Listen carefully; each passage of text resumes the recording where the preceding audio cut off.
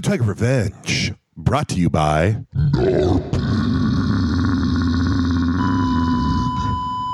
Warning, you are now entering the Blue Tiger Den, the intellectual dark web of comic book podcasting. Revenge is upon you.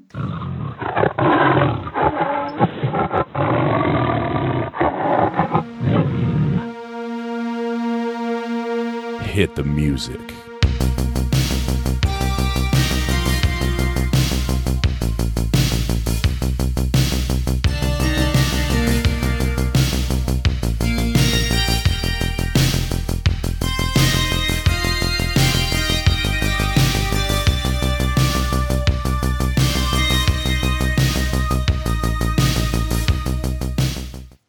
Oh, and we're back for another episode of BTR. That's right, Blue Tiger Revenge.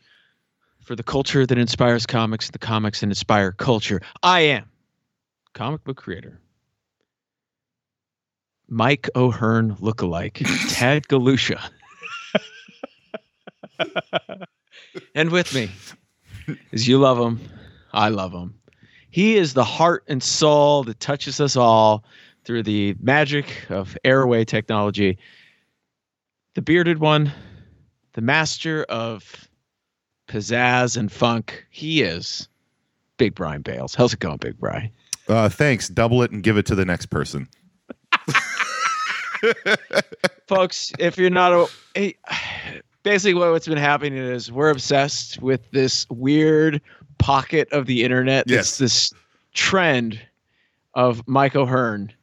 And, it's just invaded TikTok. It's invaded Instagram. It's might be the greatest. You know what? Not even might be. I'm calling it right now. It's the greatest meme of all time. It's the gift that just keeps on giving. Yeah. What is love? Baby, don't hurt me. Baby O'Hearn me, I think is a better reference. Yeah. So, we got a very special episode today. Oh, I'm so excited, man. This one's going to be, I'm really looking forward to this. We're kind of stepping out of the comic realm a little bit, kind of.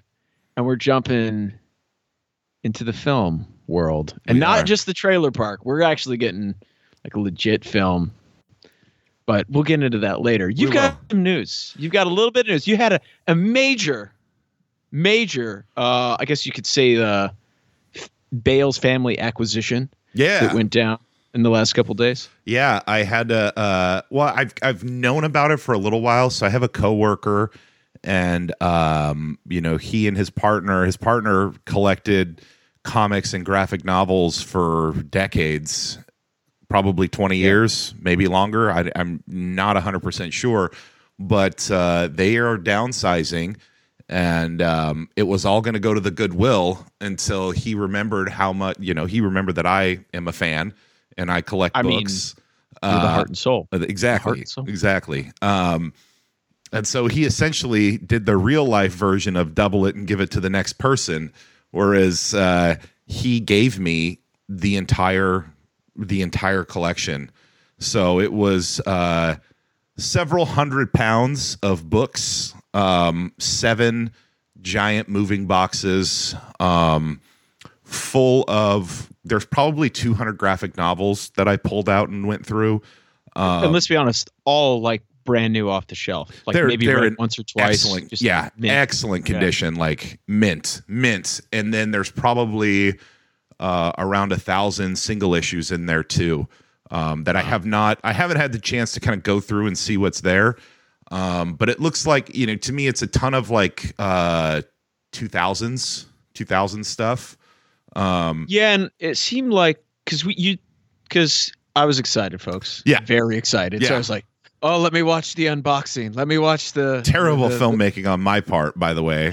Horrendous. Yeah, but it was good enough that it looked like it was all of the major collections for all the big events from, I would say, like the 80s, 90s. Yeah. And then all the big stuff through that, because it was like a lot of the Ultimate stuff. It had... I think there's the entire Ultimate X-Men collection is in there. It looks like there's Ultimate Spider-Man too. Yeah. You had... Yeah, I mean, you had... There was stuff in there that, like, even when I went through my phase where I wasn't reading comics, like after college, and I just didn't, was just being a little bit more thrifty. Yeah, I mean, you had a lot of, and then also you had like Infinity Gauntlet, nice crisp collection. Like some of that stuff you can't. You get the original floppies of Avengers versus JLA, so that was pretty cool. That's really cool. I found that in there. I found wasn't there Kingdom Come or something like that? Yeah, Kingdom Come is in there too, as well as Infinity Crisis, the entire series, which is first appearance of Jaime Reyes, Blue Beetle, which the movie that's coming out later this year is based off of him. So that was kind of cool to see that in there. Yeah, but so what are you gonna do with all this stuff? I mean, like that's a lot, man. Well, I'm planning on. I think Max and I are going to read them. He's already read. I gave him to read. I gave him to read Batman Year One. He's already read it. And now he's wait. He read it or like just? I'm just gonna look at the pictures, Dad. Who knows? It's a coin toss. You know what I mean? Now I also have DC New Frontier. Darwin Cook. So he's got both of those, both volumes of that. The good thing about a lot of that, the like marquee, like the I guess top billing stuff that is going to inspire films and stuff. It's all kind of like PG rated for the most part. Yeah. So it's like you can give it to him and. For the most part, it's fairly safe. Maybe some of the Frank Miller stuff or whatever. You might have Year to, One, I was like, it's a little dark, bud, but it's pretty good. Yeah. But like physically, were you gonna build like a library in your garage or something? You could. I mean, I might. I mean, I'm not. I don't know yet. I'm excited, dude. I haven't even like. I've barely scratched the surface. Like I've just pulled them out of the boxes. Like I haven't even like. Really taken an inventory of the graphic novels yet to see what's there. Not to mention the probably 1,000 floppies that are in there that I haven't even. I've kind of skimmed just a little bit, but I have no idea what's in there. Yeah, I mean, personally, the floppies. I think would be kind of hard to get through. It'd be almost like, I'll do a bundling and then see what I want to keep and try and get. But the graphic novels, that would be like, okay, I'm going to start with this box and read my way through each one. Well, I kind of want to alphabetize them, right? And then go, you could start somewhere and then you can, I mean, there's essentially an entire series of graphic novels in there, which is amazing. Like, I think it had like, you had all the, like that prime, like Epting Captain America, the whole Winter Soldier stuff was in there. You had, I don't know.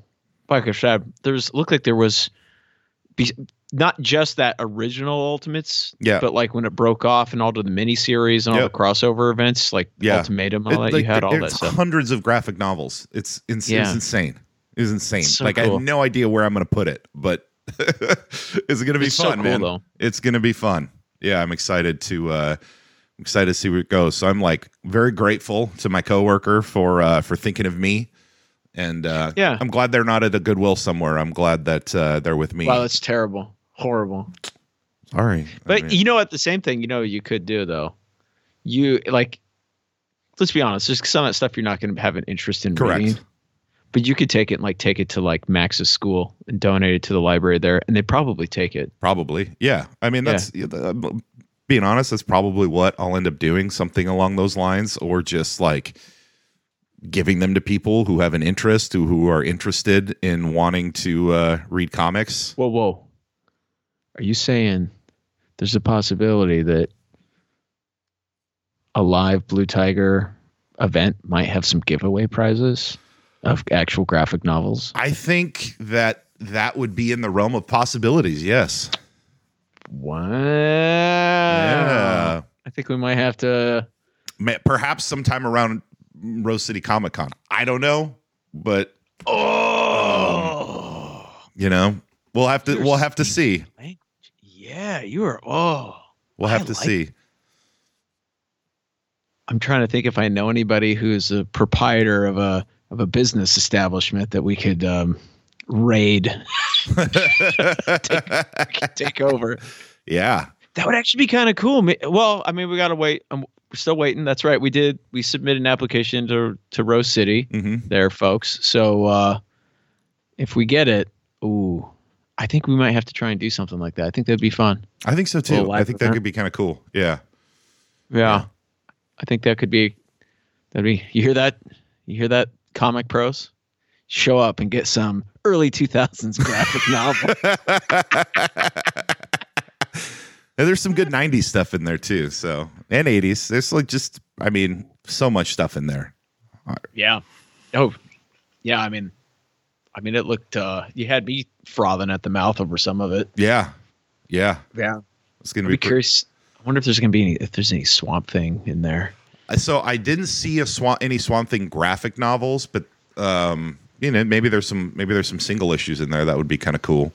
Like the new 52 run from that would be my guess if there's anything. Yeah. Like there isn't really. I didn't see anything older than like the 2000s. But granted, unless could be reprints or something. Granted, I only scratched the surface, so there could be some stuff in there. They did in the early 2000s. Remember, that's when they were reprinting all that old Vertigo stuff.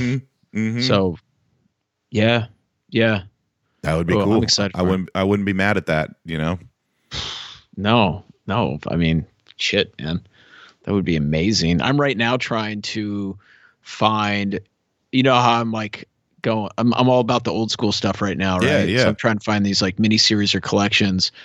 And I'm trying to get my hands on the old run from the 80s of Appleseed. There's 4 volumes of it. And there was a company called Eclipse Comics that no longer is around.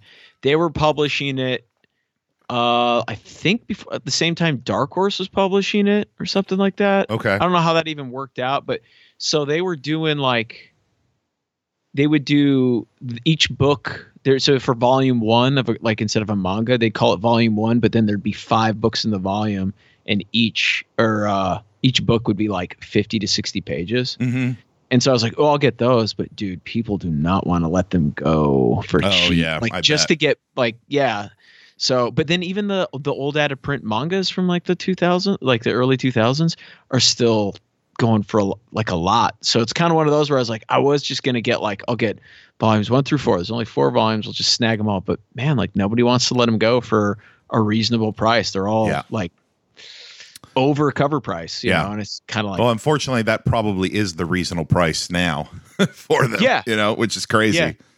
Yeah. It's just weird. That's one thing I've noticed with manga. It seems like manga ages really, really well in terms of value. You know what I mean? It seems like they become more collector's items than a lot of these graphic novels. It's kind of wild. But yeah. And then I did have one other thing. You know what I did? I finally watched, because you remember we saw, well, he's no longer Big Red. He's now Corporate Red. Corporate Red has been bugging me and hounding me to finally watch Puss in Boots. Oh, the new one, right? Yeah, it was like The Last Wish or something. Yeah. Normally I don't go for that kind of stuff, but dude, it's like they definitely took some tips from Into the Spider-Verse. It definitely has some of that style. I've heard it's really good. Yeah, it has some definitely it's so dynamic in terms of the fight scenes. I mean, the fight scenes are amazing. If you're gonna watch anything, just watch the way it's choreographed and the way it's animated. It's so kinetic. It very, very much like Into the Spider-Verse. That's what I was thinking the whole time. Cool. And they have kind of this raw. They've gotten away from the whole how everything was kind of getting homogenized with this 3D realism, super rendered. Yeah. Pixar. They kind of got away from that, Spider-Verse did. And you can actually see the brush strokes and stuff like that, painterly brush strokes. It's still 3D, but it's got all these, it's more raw. It feels like you're Puss in Boots is walking through an actual oil painting that's come alive. It's very, very cool. That's very cool. But, well, what do you say? I think our guest is probably just about ready. Should we? Let's bring him in. Let's do it. Check 1, 2. Tiger milk, I like tiger milk. Give me some more of that, please. Tiger milk. And We're back. I can never not laugh when we hear that intro. Shout out to Matty K for that. So we're back with our special guest, filmmaker. He is directing the new documentary that is currently in production right now that we're really excited about called Selling Superman. So we've got Adam Schomer with Eye to Eye Productions joining us today. How's it going, man?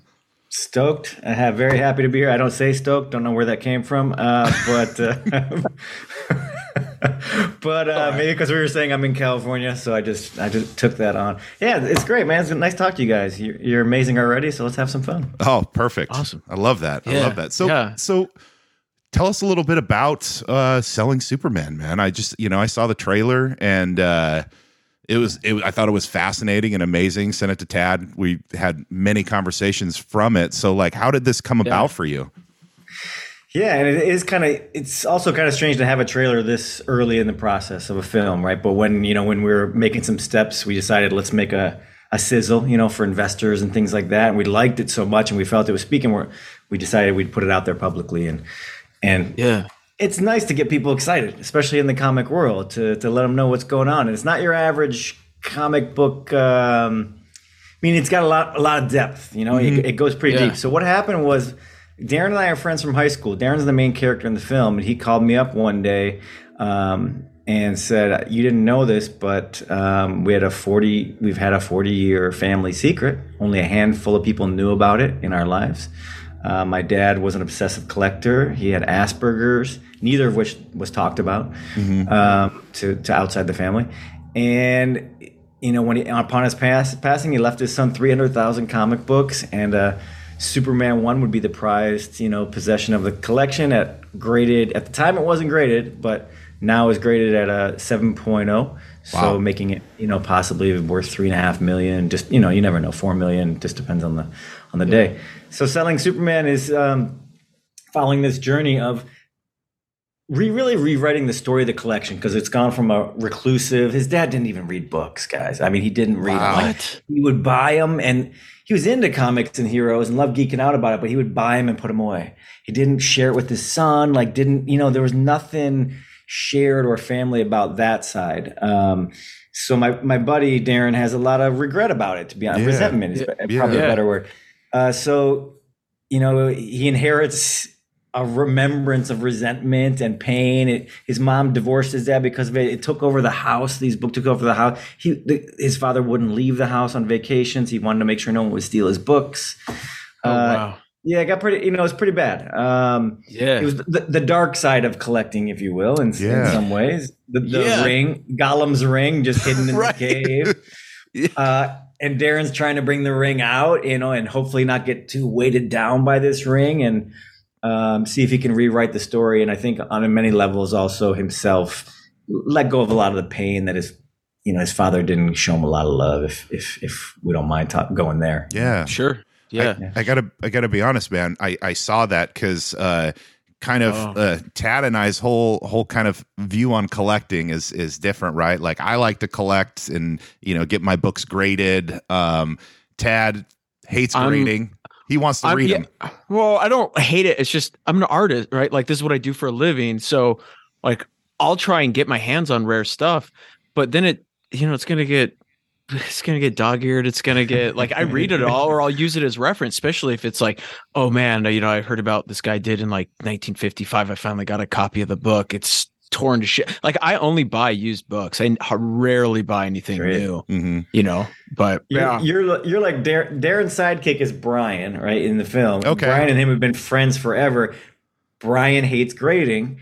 And oh, really? And we do some stuff in the film, it's not a spoiler alert. We do it because in an emotional film, you gotta have fun and you gotta break it up. But we do some stuff where we slow-mo with him, just just breaking graded books to shreds. Oh. Kind of like Office Space, where they're jumping on a copy machine. Yeah, it feels good to be a gangster. Yeah.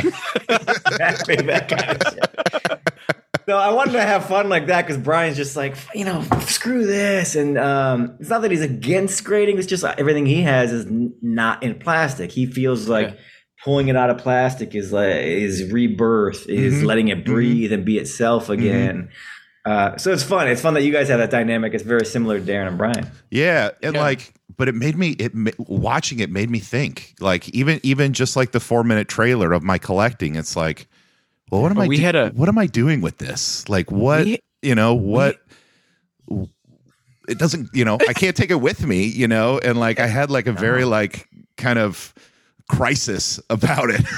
we had like a kind of like a, I want to say almost like a very serious conversation after watching the trailer. Yeah. About like, I got on the phone. I was up on the mountain walking the dog, and I called him. I was like, "You all right, man?" He's like, because he sent me some weird text about like, I don't know if it's even worth like, what am I doing? Yeah. Like, what am I doing? I'm like, what are you talking about? Like, really? I go, you haven't even seen the movie, and you're already like reassessing your entire life. Not reassessing.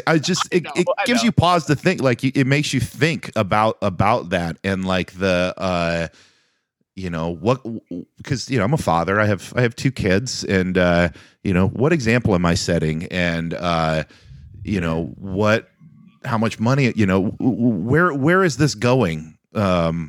I don't know. I'm trying to spit words out and failing miserably, but I hope I'm like getting my point across of what I'm trying to make. Like, it really just, it made me think about what I'm doing, as far as like collecting comics.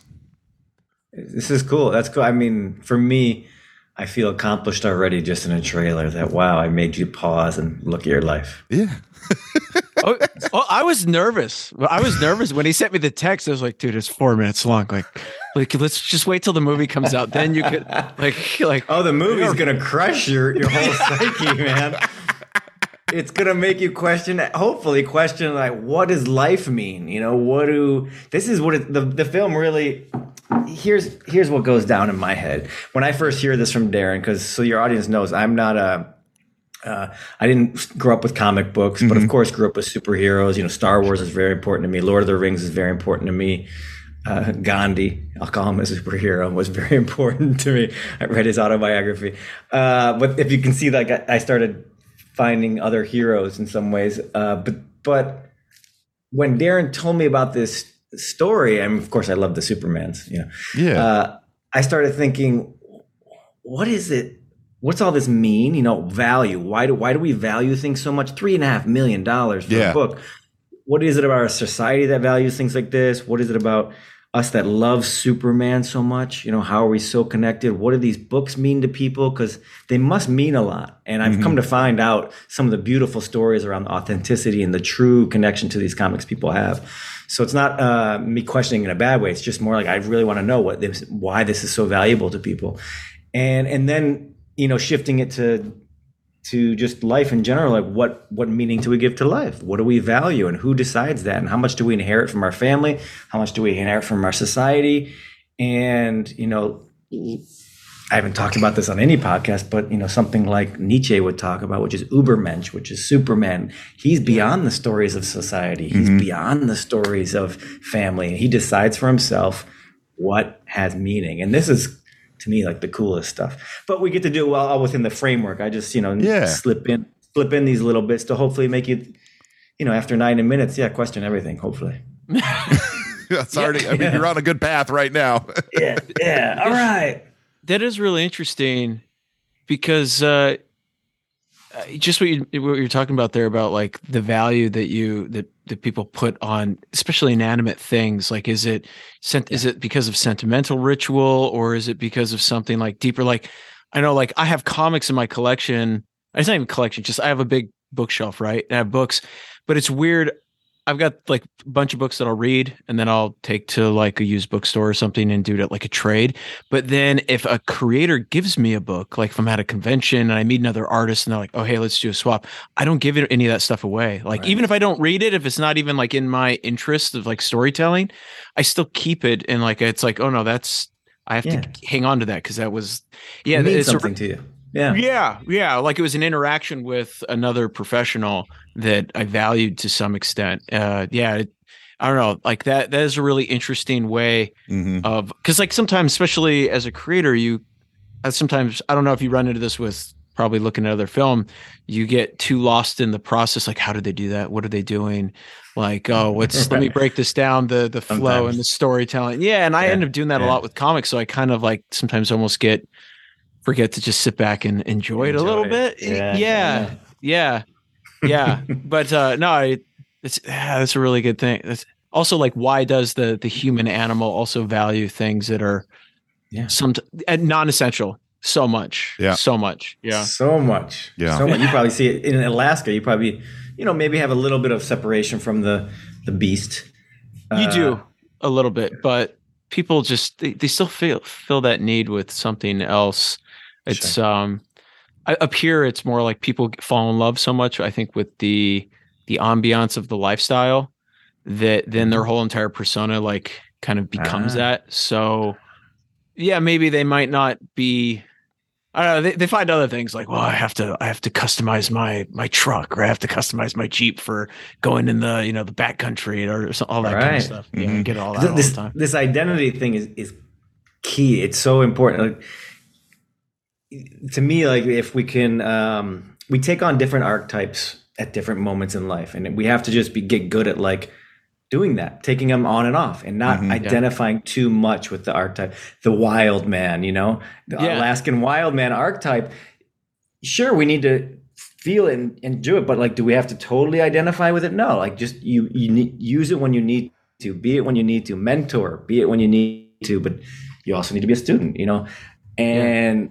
This guy Vogler that I read is he talks a lot about story, and he's very clear on like even characters and stories change the archetype that they are in a story, and that's actually better writing when you see someone go from a villain to a mentor to an ally.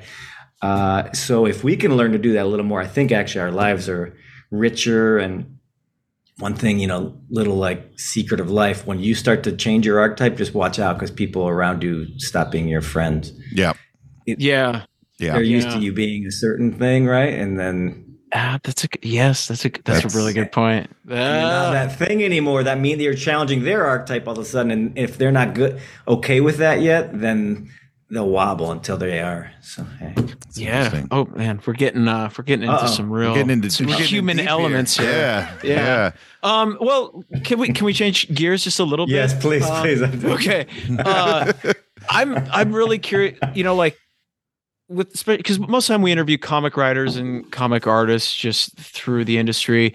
But one of the big things both of us, Brian, are always fascinated with is like, what was the journey to become like, where you're like, okay, I'm going to be a storyteller. So I guess what I'm asking is like, what made you essentially become like this, director, producer, filmmaker? Like, was there like, were you just, like you said, you're a big Star Wars guy and that as a kid, and then, decide I'm going to film school, or like, what was your journey, I guess? Yeah, not at all. Didn't have any inclination as a kid at all, other than like Billy Schutzel, my neighbor, made some stop motion movies with like his gerbils. It sounds weird, but they were like, they were saving the day. And I remember like he would set up a theater in his basement, and I thought, that's pretty cool. I want to do that. The Schutzels, these guys can make anything. Anyway, but no, I studied engineering. I was good at math. I got a degree and stuff, and quickly didn't use that. And was coaching soccer. After college, I just decided I wanted to focus on soccer and learning Spanish. So I went away to Ecuador to play soccer and things like that. But cool. Did okay. Never got a contract. So let's not go. Let's not go too. Anyone can go there and try. That's true. Sure. Right. Sure. So, I know what you're talking. I know what you're talking about. But I gave it a shot. And Singapore, you give it a shot. And then I retired at 23. And nice. I went and this will answer your question eventually. And then I went and meditated for a month at a monastery in Thailand, which was awesome. Silent thing. But that's always been my driving force, I'd say, since I was 18. I found meditation early on. That's driven me. Mm-hmm. And it also drove me to make some decisions after college. Like, wait, what do I actually want? What's meaningful to me? And it wasn't like I was a trust fund baby or something. I had to go after college and make money so that I could then go to Ecuador and things like this. But pay off loans, blah, blah, blah. But I went for it. And so that eventually led me to where I am. How did film get in here? Around age 28, I did have a job. I don't call coaching soccer a job because it was so fun. Yeah. But I did that to pay the bills, and it's great. I coach 8-year-old baseball, so it's fun, right? It is. Yeah. It's also a job. My God, It's also a job. The parents are crazy. yeah. Anyway, long story, little bit longer. So what propelled me eventually into film was that I did decide to take a corporate job just to do it. Like, say, I need to know before I hate on it. I need to know what it's all about. Yeah. And so I was working at Ford Motor Company. I'm from Detroit, Michigan. So I was in Michigan. So I worked there for a few years, and I was so bored that I started doing stand-up comedy. What? Wow. And then, that's awesome. And then that scared me so much, I would literally, like, my stomach would be in turmoil every time. I enjoyed it a lot, and I did all right. But then I went to improv comedy, which felt a little more actually like the yoga of comedy. You're in a group, you're in the present, you're not trying to be funny, you're just doing your thing. It was more like sports anyway. Caught on with that, started performing, started writing more, just studied on my own how to write and story structure. And so I was writing and acting and all that, and eventually decided, let's go to LA. And wow. Within a year being in LA, less than a year, I was in India. And then India again, and then India again. And then I found a guru that I studied with and dropped the acting thing and just focused more on writing and producing. And my first documentary was in India because he asked me, hey, do you want to ride a motorcycle? Yeah. Over the highest road in the world. And I didn't know how to ride a motorcycle, but it's my guru. It's the Himalayas. It's Yoda. I mean, let's be real here. Yoda says, would you like to come study with me in the mountains? Yes. You say yes. Yes, right? Yeah. And meanwhile, I'm like, what are you doing? He's trying to kill you, this guy, motorcycling him. But I did it. And we decided, let's invite people and let's make a movie. And I went out and raised funds. And that was my first documentary. And I fell in love with the form. And so ever since then. That was a 10 episode, right? Was it 10 episodes? That's the sequel to it. That's The Road to Dharma. So my first film is The Highest Pass. That's the first thing I ever did. I mean, first film in the Himalayas. I'm on a motorcycle myself. Like, craziest thing you can imagine for a first film, to be honest. That sounds amazing. Amazing. So scary. I would go cry behind rocks during lunch because just, like a baby cries just to get it out. Yeah. That was it. I didn't know what I was crying about. It was overstimulation. Trucks coming at you. Everything's coming. It's death all the time. 12 hours. You can't make it look as scary as you want in the films. And then, I did a sequel to that. We went back a few years later, and I said, let's do a different journey, but I want to format it as a series so I can talk about more throughout, the teachings. And that The Road to Dharma is my baby. I really love that series. That's cool. That's so fast. Okay, so I got to ask. There we go. Yeah. I mean, we're Blue Tiger, right? Yeah. When you're in India and you run ins with some tigers because they're around, they'll snag some people now and then. No, people that I've been with have seen the leopards in Rishikesh, India. The leopards, big leopards, 12 foot. That is scary. They can be real. What we did see in the Highest Pass, and I was thankful for, we saw wild horses at 15,000 feet. Wow. Yeah, there's these wild horses in the plateau, Tibetan plateau. Basically, it's India, but Tibetan plateau. You might get lucky enough to run across wild horses, and we totally did. I mean, like within 30 feet of me, this herd. Oh man! Wow. Yeah. Very cool. That's. I mean, that can be dangerous. Like people forget, like horses are big, strong animals. They didn't mess with you guys or anything? No, they didn't mess with it. Their faces are different than the horses. They're a little wider. The noses are a little wider. And interesting. Oh, interesting. Yeah. Do they look a little bit probably more like the horses you see in like on the Mongolian steppe? Probably. Yeah, probably more like that. A little more stouter. Huh. Wow. They're in the film. We caught it. We caught it on film. So. Cool. Well, I'm gonna have to watch it. Watch it this weekend. Yeah, that sounds awesome. Yeah, that sounds really You'll see the young me. You'll see me like younger. I don't know how long. That's like 13 years ago. Yeah, 13 years ago. Oh wow. Very cool. Wow, and that just kind of came about. So you were just, I've got this opportunity, so I'm gonna just take it. I'm gonna go. Went for it. Was able to raise the money, thankfully, and co-directed it and learned as I went. I knew the story side, so in post I felt I would be comfortable in terms of telling story. I just learned the other part, production and directing, as we went, and that's just hard. Life was just hard. Like every day of, fuck, I have to learn this whole thing that I should know, or even in post, I should, I can't wait till the day when I know all this. And that's now. And that's now where I kind of at least know it. And the only stumbling block is whether or not, myself, basically, the story and stuff, just creativity. But I know what to do. I know the skills. Yeah. So I got a question because I can't talk about too much because it's still coming together, but I'll be working on a documentary for about a week this summer up north in northern Alaska, up on the Yukon River. Yeah.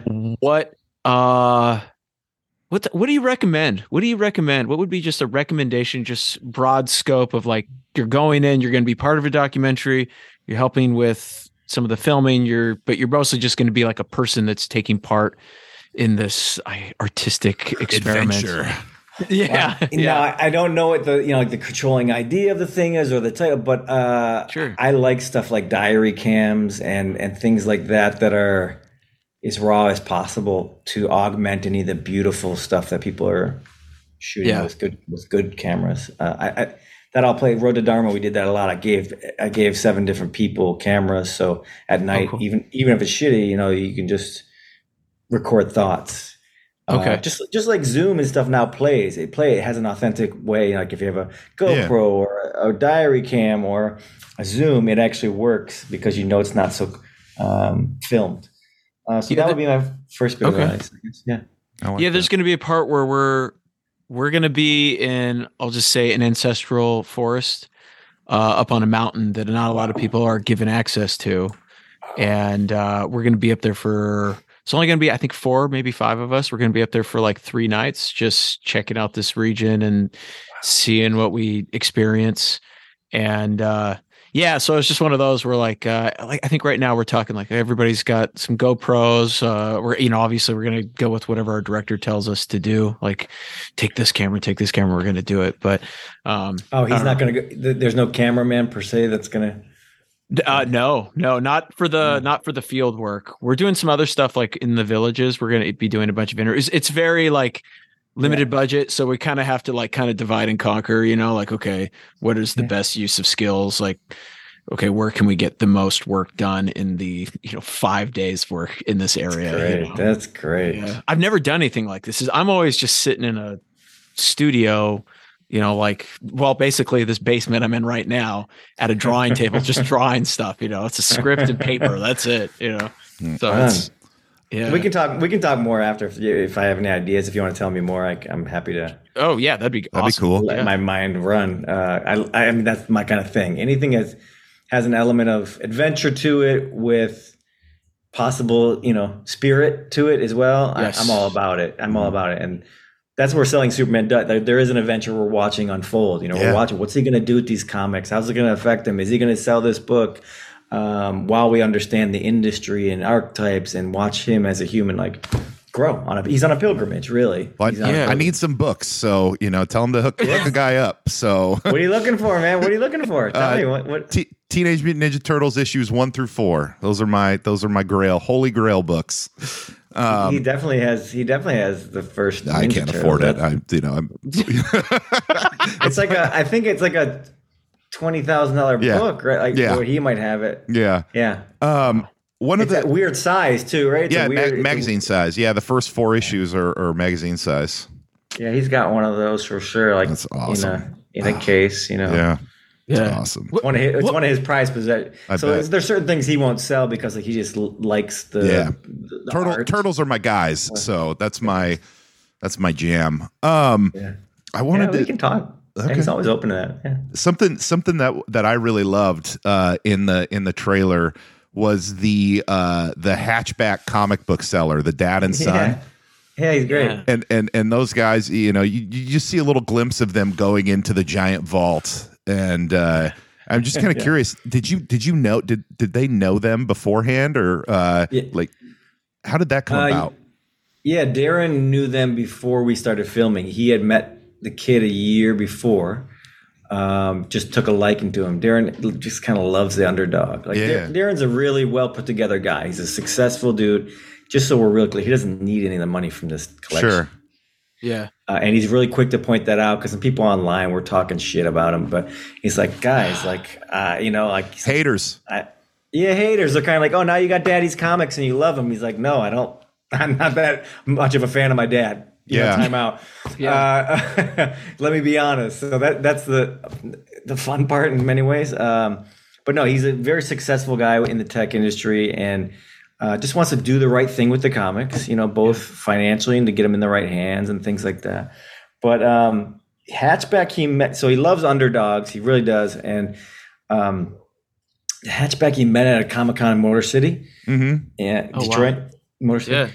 And he just saw him at a booth and kind of took a liking and bought a book from him and kept his card. And the one thing that really jumped out was that he looked at the card and the name Dale was on there. He goes, "Oh, your name's Dale." He's like, "No, that's my dad's name. We do this together." And Darren's dad's name is Dale also. Okay. Oh, interesting. Okay. Yeah, and so it's like, wow, there's not Dales walking around the earth, really. Yeah. Yeah. It's kind of an old school name. So you got this Hatchback kid and his dad that actually, are doing this together, and that's Dale and his kid, and then Darren, who would have loved to do it with his father, Dale. And so it made a lot of sense to. It just seemed like the universe was pointing toward, like, hey, this is someone you want to hang with. So we ended up. We didn't tell them what Darren has. We just said we want to film you guys. And we filmed them at the Comic-Con and talked to him for a while and did interviews of him, and then said, "Oh, by the way, honestly, like where we filmed them, we're like, oh, by the way, then over here there's a whole office that you can't see, and let's take you in there." Mm-hmm. It was almost like a little reality, like a little reality show. I can only imagine. Yeah. They must have just. Yeah, mind blowing. The dad was, basically in tears. I can imagine. Yeah. Yeah. It's like, what am I holding right here? What am I looking at? And you didn't know. I mean, you're walking. Suddenly, you're holding one of the top three Supermans in the world, top 20 Batmans in the world, and you're looking at, Darren has, I think, 10 giant-size X-Men. Wow. That are high grade. Oh my god. Okay. And we recently found out the story. Part of like what we're doing in the film also.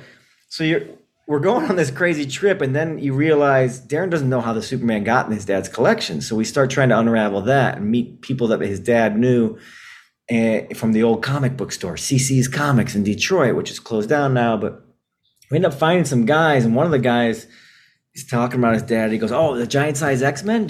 He's like, "Oh, I know how you got those." And he starts telling us the whole story, and it's fascinating. I'll leave that for the film, but yeah. There's a reason he's got 10, and Dale, Darren's dad, would have taken all 100 of them, but they just wouldn't let him. Wow. Wow. Yeah. So there was a bunch at one time that were there, and it was long enough ago that they were probably $30 a book or something like that. Jesus. At the most, oh my God. At the most. And these are all I think they're they're very high grade. Yeah. I don't know a ton about comics. Probably $10 to $20,000 a book, something like that now. Wow. That he bought for $30 a book and wanted as many as he could. And they were able to give him 10 or so. Wow. It sounds like he would just roll into places, and if there was a book that he thought was going to be like a number one or worth something, or he would just buy as many of them as he could, like the whole stack that was there at the store. He had a relationship with this one store, like CC's, and he would do legal work for them, and they would in turn also just give him books when they came in. So he was getting a lot of stuff fresh off the stack. But some of the Golden Age stuff he acquired, we think, through different people's sale or had to get rid of stuff. And he came in and was able to. We don't know a ton about that. Like, again, it was very secretive. Sure. Some of these guys we talked to from CC's had no idea the extent of the collection Dale had. No way. Had no idea he had Superman or Batman or because Dale just didn't talk about it. Yeah. He was really, really private dude in that way. That's so interesting. It wasn't Darren doesn't even call him a collector because he says collectors like to show their things. Yeah. He just calls him a hoarder. Oh man. Yeah. I mean, wow. Yeah. To be honest. I mean, what's the collection? Because like from the trailer, it looks like there's like literally like storage racks and aisles of books. Where was he keeping all this? Did he just have like a basement just completely filled with all this? Yeah. Basement, two of the house, two of the bedrooms. The house was having structural issues because of it, and he wouldn't let the guys fix it because he was afraid they were going to steal it. So you can imagine why the wife divorced. Yeah. Yeah. And it wasn't just comics; it was more that he was just hard to live with. And some of that's Asperger's, so it's not. It's just especially untreated Asperger's in terms of the just the time period where we were at. They didn't. Yeah, that was like, oh, he's an eccentric guy. That's what they would have labeled that back then. Right. Yeah, doesn't read your emotions well. Wants to talk about whatever he wants to talk about, and a very smart lawyer that went to U of M and could argue the hell out of anyone. And so she would just leave. The mom's amazing. She would just leave and go outside because he wouldn't go outside. So she became a naturalist and started, she became into like native plants. So that instead of invasive plants like in Michigan, invasive plants are everywhere. It's like grass is basically invasive. Mm-hmm. Right. So she became a naturalist in contrast to this guy's. The family portrait's amazing, this film. Dale's sister I got to interview. She's down in Florida. She collects dolls. So you start piecing this thing together. My jaw just keeps dropping the more I got to know about this whole thing. Yeah. So there's a lot for people to unravel once this film comes out. And you're still in the filming process of this, right? Yeah, we're about 85% done, I would say. Okay. Yeah. Oh wow. Okay. Well, do you have a time for like a speculation and when it's going to drop? You're speculating. Yeah, we'll be done by the end of the year with editing and everything. Assuming everything goes by plan. But it's like making a house. You never know. Yeah. Sure. Should be the end of the year. We're done editing. We're going to start editing soon, and certain things we don't know exactly what's going to happen in Darren's life yet. But in the meantime, there's a few experts that I'm now I kind of get to do my thing, a little less comic book world, and get to talk to archetype experts. And I say less comic, but my buddy Kevin wrote we're interviewing him. He's the only man to write for 3 genres of Spider-Man. He wrote for stage, for TV, and for print. Oh, wow. Yeah, he's the only dude. And it's like, it ends up being a friend of mine that, I knew in LA when I first got it. I didn't know this about him. I forgot they did. That's right. They did a bunch of like Spider-Man theatrical stuff, like they did plays and everything. Yeah. I totally totally forgot about that. Wow. Yeah. So he was on Where in the World is Carmen Sandiego. He was the host of that back. I sure do. Yeah. So we're interviewing him on May 1st, and he's funny, and he was also telling me stuff just today. Some of the history of Superman. I'm like, I didn't. He's like, there's the Donner cut or something like that of Superman 1. Yeah. 1 and 2 put together. He's like, you got to watch the Donner cut. That's Superman 2 is they have the Donner cut of Superman 2. Yeah. Yeah. I have that. Have you seen it? Okay. Wow. Yeah. They sell it now. You can buy it now. Yeah. Yeah. I need to watch it this weekend. Cool. I didn't even know. I had no idea. 1 and 2 were supposed to be one big 4-hour film. That was the idea, right? Am I right? Mm-hmm. I think so. That's what he was saying, and then they fired him. And they're like, "We're going to break this thing up into something that audience can okay, yeah, suck on." I guess. Wow. I thought it was one of the things that I thought was really cool. Was that now I saw that CGC made a pedigree label for his collection. Darren is his name, for Darren's collection. That was super awesome. Were you guys a part of that at all? Was it part of that is probably because of the film you guys are making? I think so, to be honest. And it's a Provenance, special Provenance label. Thank you. Yeah. Pedigree, right? If Dale had bought all the books off the shelf, but Darren's father is Dale. Okay. Dale was born in 42, so he couldn't have bought like Superman and some of these books. Right. Yeah. So part of the collection was pedigree, right? Because he was getting it right from these stores, and the other part wasn't. So Darren decided, no, it's all one collection, so we can't be pedigree. But it's provenance, and they gave the first ever custom label. So Darren was able to design his own label. That's so cool. Cool. Brought in a cool artist to do it, a local Michigan guy to encompass the story. So you'll see in there like the scales of justice, which means the nice. And the books are weighing it down because the father liked the books more than the family. Yeah, and you see like a UFO because Dale, the father, wanted to be shot into in space with his books. You talk about what am I going to do when I die? Yeah. Dale wanted them taken to space. He wanted to be shot out into space with UFO people with his books. Like this was not an investment. This was not an investment. Okay. Wow. Whoa.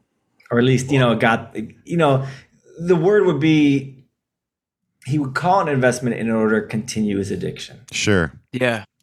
If that helps you pause and think more over the next night or two. Yeah.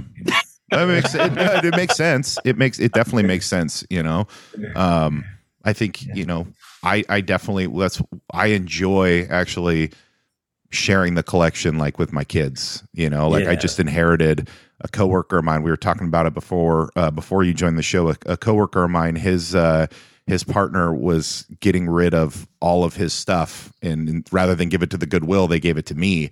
And it's like hundreds of graphic novels and a bunch of single issues too, all from like the 2000s.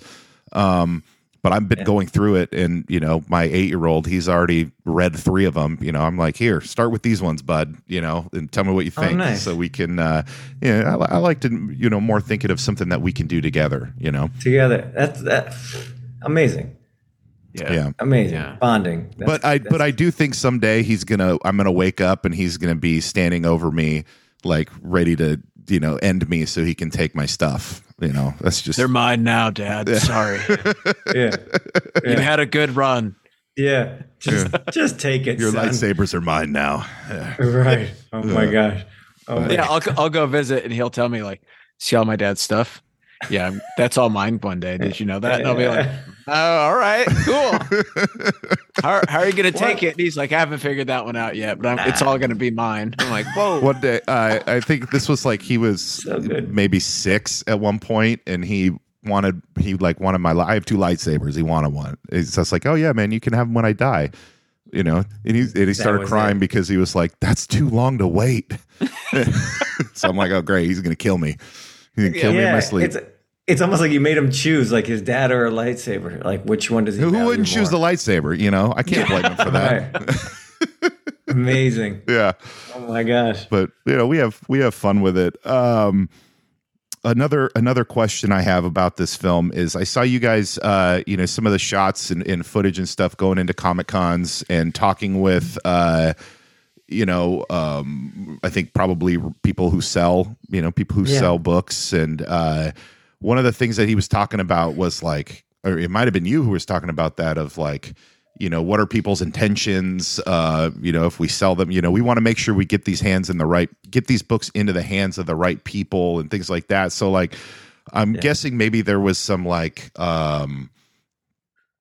not so good sellers or things like that you guys have dealt with in the past, or kind of what? There's the horror stories you hear. Yeah. And you definitely hear the horror stories of someone maybe selling a bulk collection for way too little, doing the wrong thing with it. So Darren was aware of that kind of stuff. And Darren's just, again, a very smart, techie guy. So he wanted to do things right. As you can see by the shelves, as you mentioned, these are 3 shipping containers. They're amazing. 3 shipping containers full of that, and baseball cards and stuff like that as well. Tons of baseball cards, tons of UFO books. But we whoa, what?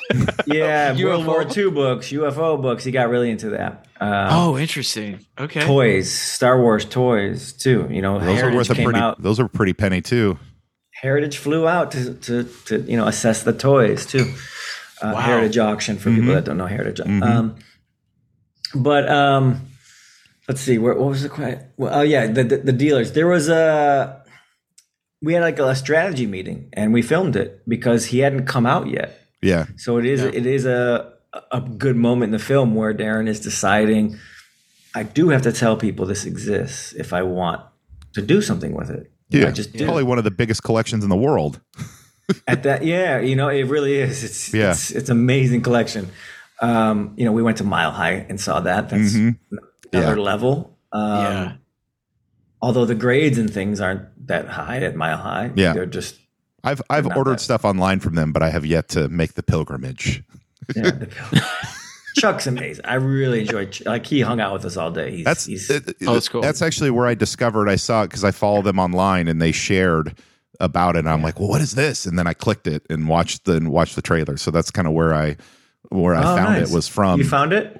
From Mile High Comics. Yeah. Oh, that's awesome. No, he's like living it. He's just being himself, which is really part of this film. He's just like, this is what I think is important in life, and that's who I am. Yeah. And I like that. He's great like that. And at the same time, he just feels comfortable being surrounded by 15 million things, not books, but things, Yeah. you know? Yeah. Wow. It's an experience. Anyway, yeah. So before Darren came out, we had like a strategy meeting as part of the coming out, if you will. We got to talk to people. How do we go about it? Do we go to Motor City Con and just, I have a Superman 1, you know, like how do we vet people? And so they just did. They just start going around to different booths, talking, see who they got a good vibe with, see who is maybe just like kind of offish and being like, whatever, someone else with a collection, and who seemed nice and open to listen. And they connected with a few people that they end up doing, like Harley Yee, that they end up doing business with. Oh yeah, I've bought books from them at Emerald City, at Rose City Comic Cons. Yeah, for sure. Yeah, I know who they are. They met for the first time at Motor City on camera. Like it's, you know, we got to follow them around doing it, and then you know, talk about it afterwards and how it went. And it was good. I think it was a good experience, but it definitely got the ball rolling. And that'll bring up stuff, and it does in the film. The more and more exposure that happens, it brings up stuff for Darren, and you go take a few steps and you revert a few steps. It's scary when people know you have this stuff. It's also scary. Yeah. I mean, you don't know what their intentions are, and if they're gonna like try and screw you over, or I mean, people get greedy, rob you. You know, like one of the things, because you know, like I view. And it's, you see kind of the shift in the culture. A lot of this stuff is starting to be viewed as like as high art, you know, because it's like it's products of our I guess you could say Americana, depending where, you know, if we're talking just Marvel, DC, it really is, really, it's the new mythology. But has there been any like kind of conversations about like, I don't know, like this just seems like something like the Smithsonian or something would be very much interested. I know that they have some stuff, and I know like even like the Library of Congress has a lot of stuff on file. But has he had any conversations with any like prominent like institutions that are like, hey, we want to preserve this or anything like that? No, but I think there's an openness in Darren to, again, the books being the opposite of what they were. Yeah. You know, in hiding, if there could be something else where they're enjoyed, I think he's open to that without, you know. I want to come Scrooge McDuck that comic collection and just like dive into it, you know. And look, you were saying where it was mostly in the house, but there was a storage unit and there was a safe deposit box way back. So his dad was smart enough. He had a safe deposit box where some of the big stuff was.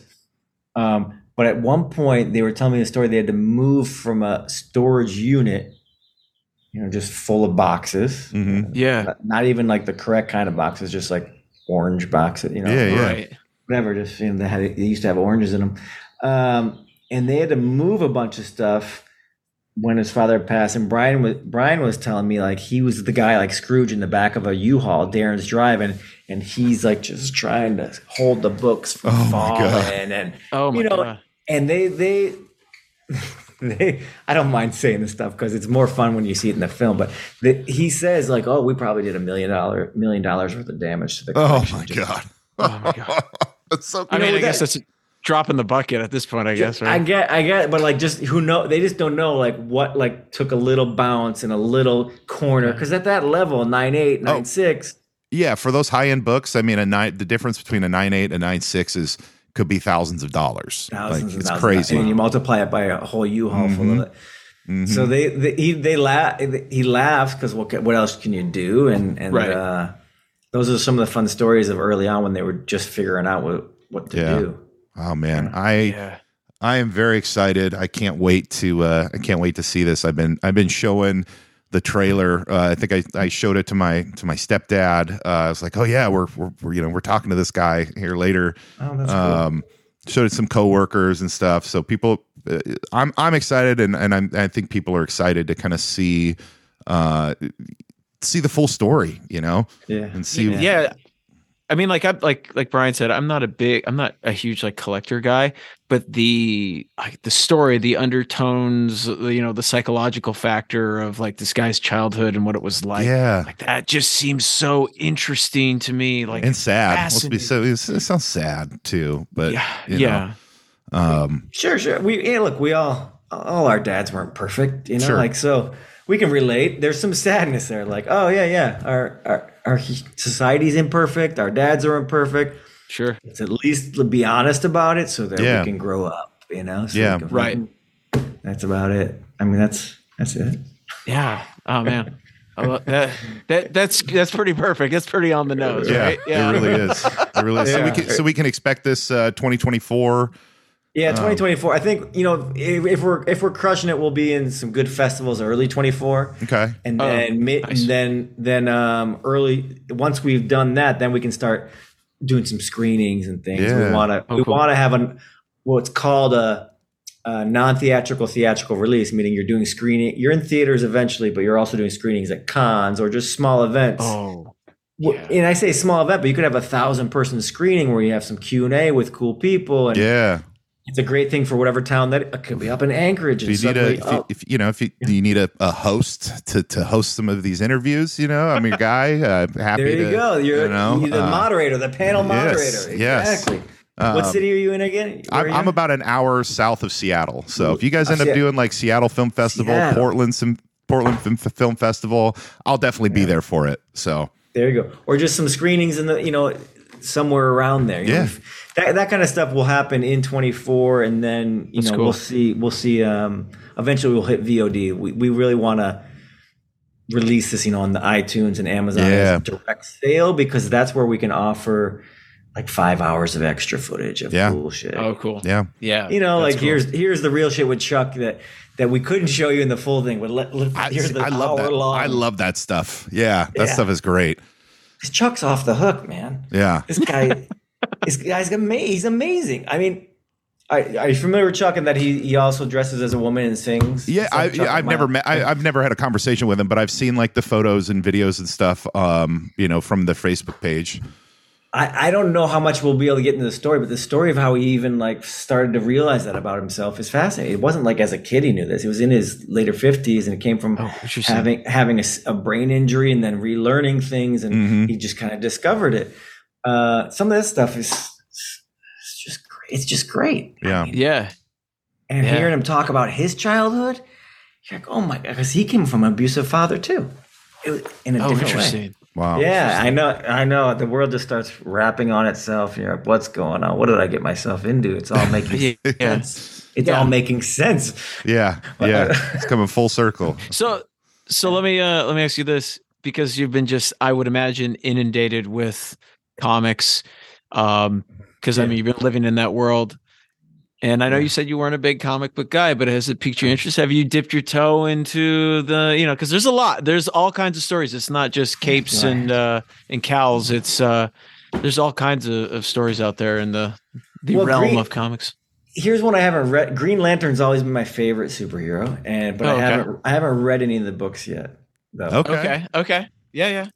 I just watched him in the Justice League as a kid with, like the cartoon. The cartoon, yeah. Oh, Yeah, definitely. John Stewart, baby. John Stewart. Wait, what? The Green is that the Justice League, like the 90s, late 90s, early 2000s? Yeah. Oh no, it would be 80s. Okay. The cartoon. Okay. So you're talking like Super Friends, right? Super Friends. Okay. Thank you. Yeah, there we go. Yeah. Gleek wasn't Gleek the little monkey or something? Oh yeah, with the Wonder Twins. Mhm. Yeah. Mhm. Yeah, I always felt sorry for the guy, because he's like his sister turns into like a green tiger, and he's like a bucket of water. All right, let's go fight crime. right. Blue tiger. Yeah. Revenge. Well, great. So that I haven't got it fully into books. Of course, I've read the Superman ones, but the Green Lantern I want to. I started watching I watched the whole thing of Peacemaker on HBO. Fantastic. It's fantastic. It's great. It's really good. So that's where that got me a little more in the genre. I'm like, oh, this kind of thing I can dig, because it's comedy, basically. Yeah. I mean, Yeah. It's ridiculous. It's so good. So I love that kind of stuff. And Well, like I said, Star Wars. I'll watch anything. I gotta watch The Mandalorian, the final episode. Oh, yes. You're in for a treat, my friend. You're in for a treat. All right, I'm saving that for Saturday night. So yeah, I got my, Yeah, you're in. You got a finger in there. You're in there. I got a finger in the geek world. Yeah. Are you now? Whatever. What I mean. Do you have any like the whole movie? A lot of it's about collecting and collection. Do you have any? Do you collect anything? Doesn't have to be. Do I collect anything? Yeah. Well, it's a great idea. No, I don't. If anything, I try to be the other way, where I'm just a little more zen about things and get rid. That's the Shiva principle. Like clear space and something else will come in. Clear space, something else will come in. So like minimalist. Yeah, I mean, I can show you around the house, but it's you can see it's somewhat. Yeah, it's not cluttered by any means. Yeah, right. Not like in my looks room. great, man. Not my studio.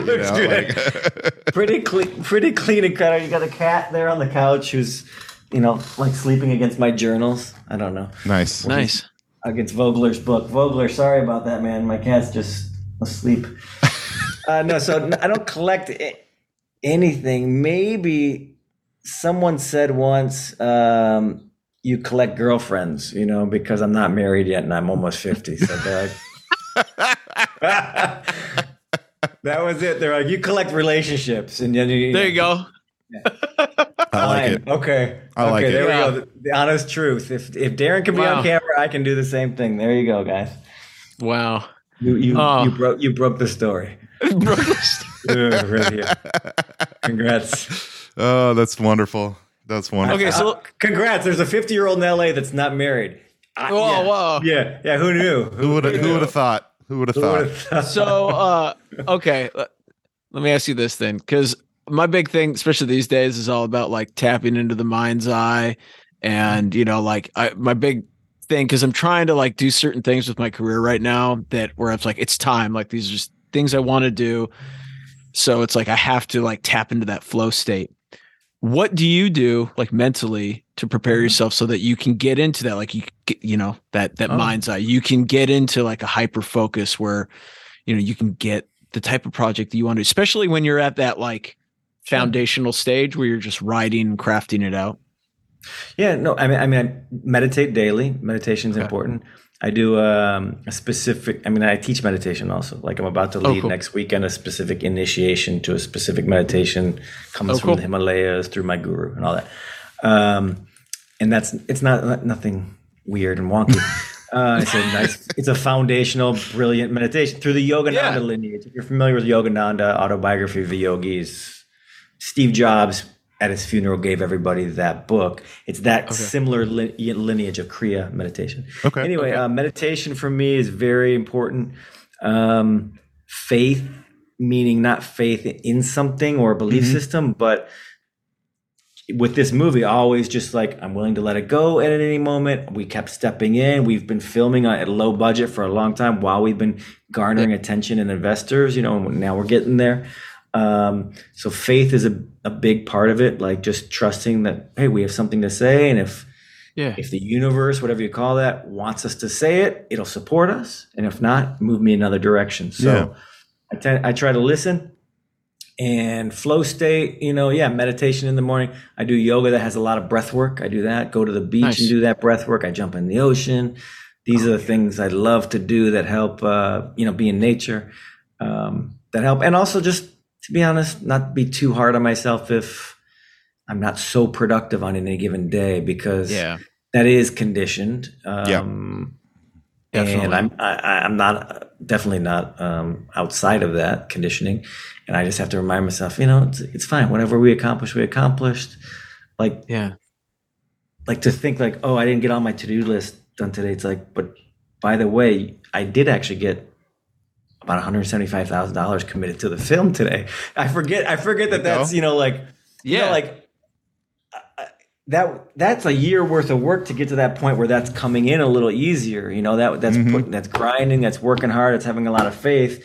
And I just assume, like, of course they want to invest in this. This is a great project because we've gotten it a fair amount of the way. We've proved it by just being by knowing this is a good story, knowing I got something good to tell, and we keep filming, and eventually people other people say, yeah. But you got to be you got to be the first. You got to have faith, Right. and you got to be also easy on yourself if it's not coming through. And if all that fails, I guess microdose. I don't know. There we go. No, I like that. I like especially the don't be so hard, because just anytime I talk with artists, it seems like when something gets picked up, man, they're great, but it's all those stages in between where they're trying to get something going or they're pitching. Yeah. And it doesn't matter if it's a writer, an artist, or filmmaker, anything, that's the hardest part, because you just watch people get. I've watched so many people that were so talented and so beautiful in so many ways just get crushed. Yeah, sure. And it's just one of those where I don't know. So that's kind of like one of those things I like to hit people up with is like, what do you do to keep things flowing, keep things moving forward? Yeah. Forgive yourself 10 times a day and just keep having faith in what you're doing. Because end of the day, we're giving it all meaning anyway. So why not at least be kind to yourself and be proud of yourself for, doing some stuff you think is cool. Yeah. It's right. Yeah. Making some cool shit. Making some cool shit. Doesn't matter if the world recognize, you just can't be like that. Cool. Do you, Chuck, that's what Chuck would be like. Yeah. Chuck goes, look, if you can't find a woman that accepts you for who you are, he's like, there's fucking 300 million other ones, That's right. It's true. He's very right. Solid point. Go find one that, accepts you for who you are. Just be yourself, man. Yeah. That's cool. So do you and be proud of it. I'd say, but it's easier said than done. I think the practices help support that mindset, the meditation, the breath work. Yeah. Help support a grounded nervous system that can say that and not get so pulled by society. And that's the last thing I might want to say about the film is that there's one thing to get Darren, the conditioning he got from his dad. But if that conditioning wasn't also supported by our society in terms of overachieving for love, proving himself, that's also supported by the general population. Yeah. So he's getting it from two sides, even though his mom was a real grounded thing. He's getting it from two places. So it kind of lets his nervous system build that way. If it's just your dad, but your tribe was telling you something else, it probably wouldn't lodge in as deeply. Mm-hmm. So part of it is end up, I think Darren's dad and Darren's story is a metaphor for our society of just what we value.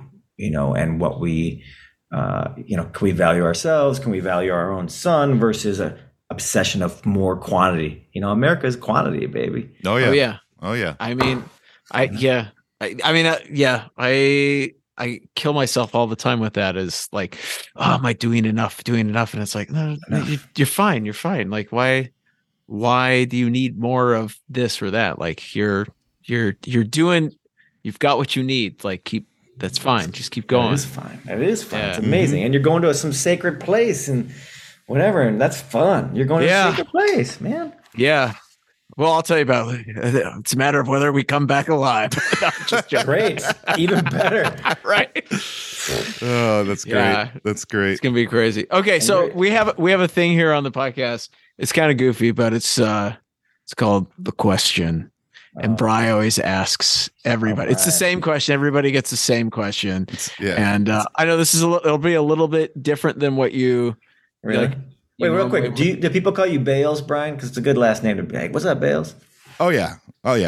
People call me Bales, Brian. Anyone. So I was in the Marines. So anyone who I served with, they call me by my last name, and then But yeah, you guys can call me Schomer. I would appreciate that because Schomer. Feels, okay, feels more like buddies hanging out. All right, I like it. No problem, Schomer. Shom Daddy. No, don't Shom's not bad. That's good. I like that. Shoms, yeah. All right. Like get down to California, like Shoms. Let's What's up? I'll be up in Anchorage at the Secret Side. All right, hit me with your question. All right, so I've actually added a question to this recently that Tad despises. Oh God. So this is a two-parter. First question is, what is the more iconic TV opening, Magnum PI or the A-Team? I'm asking the tough questions here. Yeah. It's the A team. Absolutely. Okay. Absolutely. Yeah, absolutely. The A team the A team has taken the lead. I will say the A team has taken the lead by a lot. Yeah. I mean, it's a van versus a Ferrari, and I'll take a van any day. Same. Yeah. That's what it comes down to. I think they're 1A because and a 1B. van. A van's creepier on the in general. Yeah. Ferrari's creepier in that, like, why is that guy got a Ferrari? He's weird. You know what? I see there's a few guys out here on the mountain that own Ferraris, and you're just going, why? What's wrong with you, dude? This is Alaska. There's like 2 months out of the year. It's like 2 months out of the year where you could even feel safe driving it. Why would you even risk it? There was a time in my life where I was on Craigslist looking for 1984 GMC vans. And I'm just going to throw that out there. There was a time in my life. All right. You're an A team guy. I'm both. Good. I love both. I think they're 1A and 1B. I mean, I think they're two of the best. Yeah. Well, how's the new Magnum PI? Is the opening? It's exactly the same. It's exactly the same. Updated like. Even shot for shot, did they kind of pretty much? Yeah, same? It's got the helicopter dropping. Yeah, I mean, nice. Yeah. So that's cool. I mean, it's a great beat drop. It's a great beat drop. It is. They both are. Yeah. They're both fantastic. I know what I'm watching right after this. Yes, both of those openings. Yeah. You can't go wrong. Okay, so our actual question that we ask every guest that comes on. Okay, that wasn't it. All right. That wasn't it. No, I just started doing that to annoy Tad out of a whim. It's going to grow. That is a great question, though. It's fun. I do what I can. All right. Ask me like Batman or Superman. I go Lord of the Rings. There you go. Yeah. But A team and Miami Vice or Magnum PI. What are you going to do? Yeah. So, given the opportunity, normally we say create a comic, but since you're a filmmaker, we're going to say make a film. If you were given the opportunity to do a film of any licensed character or product, what would you want to do? Licensed character or product? Yeah. Like basically like any IP. Like any IP. Any character that's known by the public in some shape or form. Wow.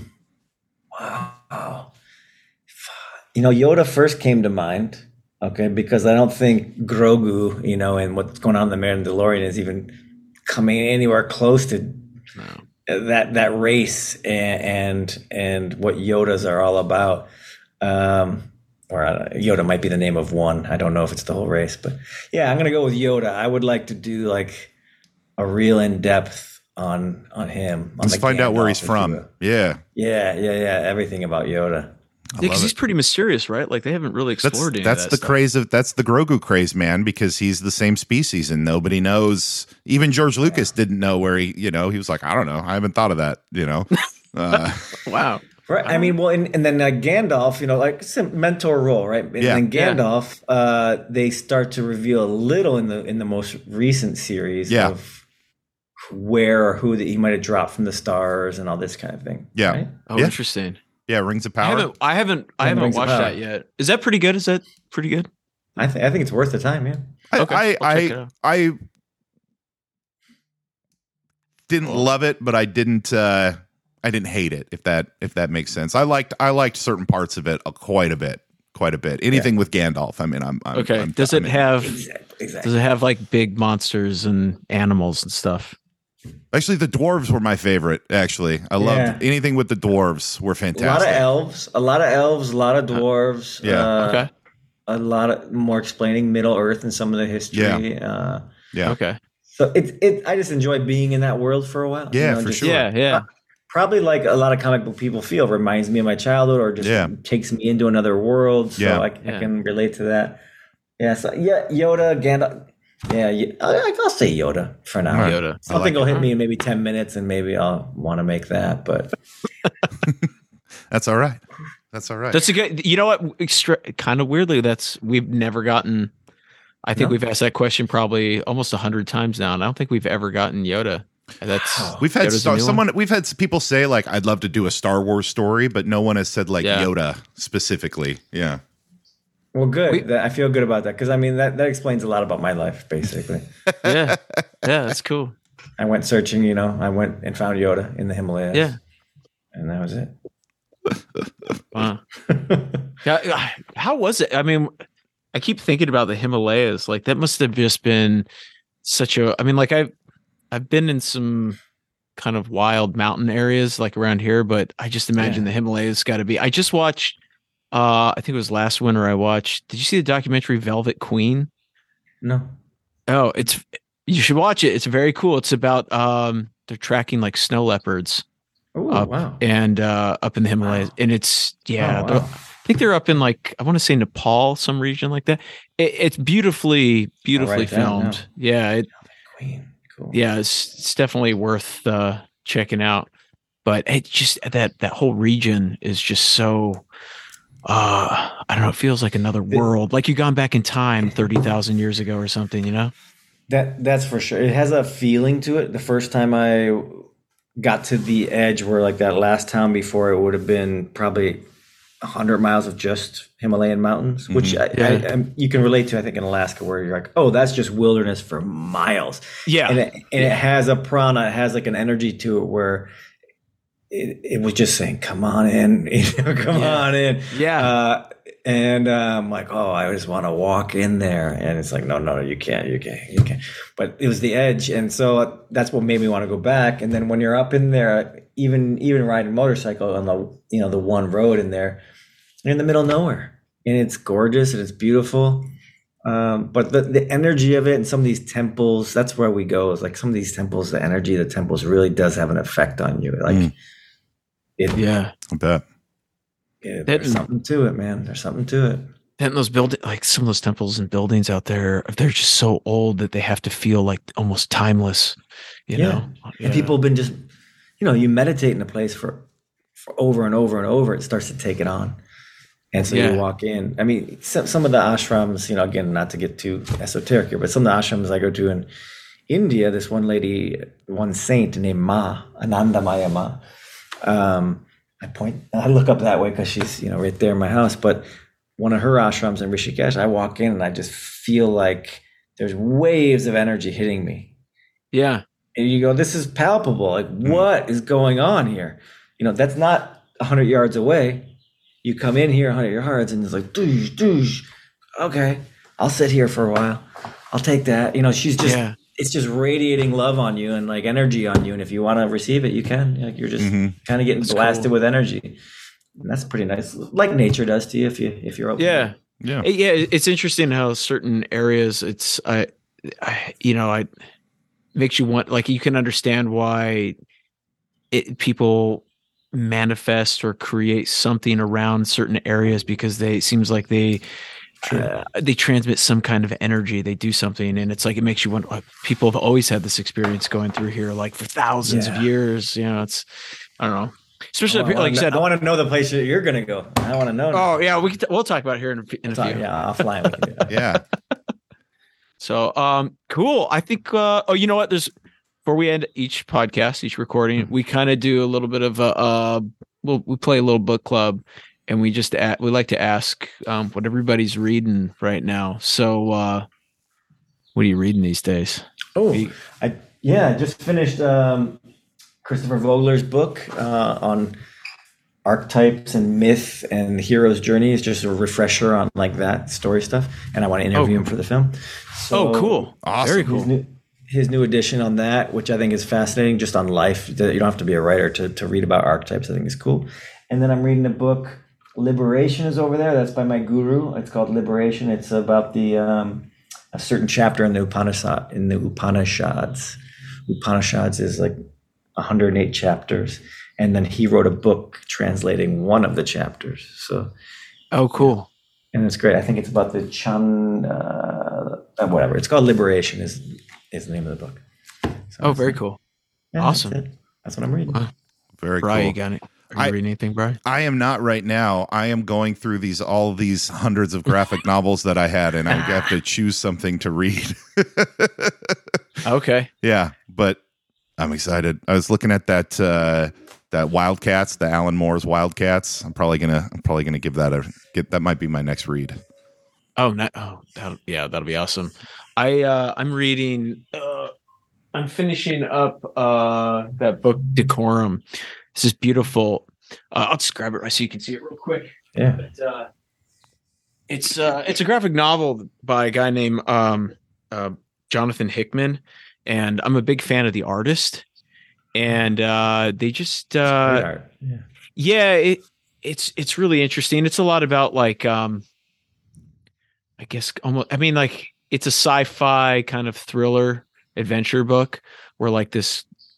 It took a while to kind of get going to it, but it's kind of shifted gears where like the I guess you could say the protagonist, she's like this young gal and she's been selected by this elite group of like dimensional assassins, right? Mm-hmm. And but then there's these other things going on in the universe and it's all starting to kind of like come, but it's one of those. I originally bought it for the art because it's just all these beautiful different art styles that they're like a hybrid, and you just don't see a lot of graphic novels that like look like this.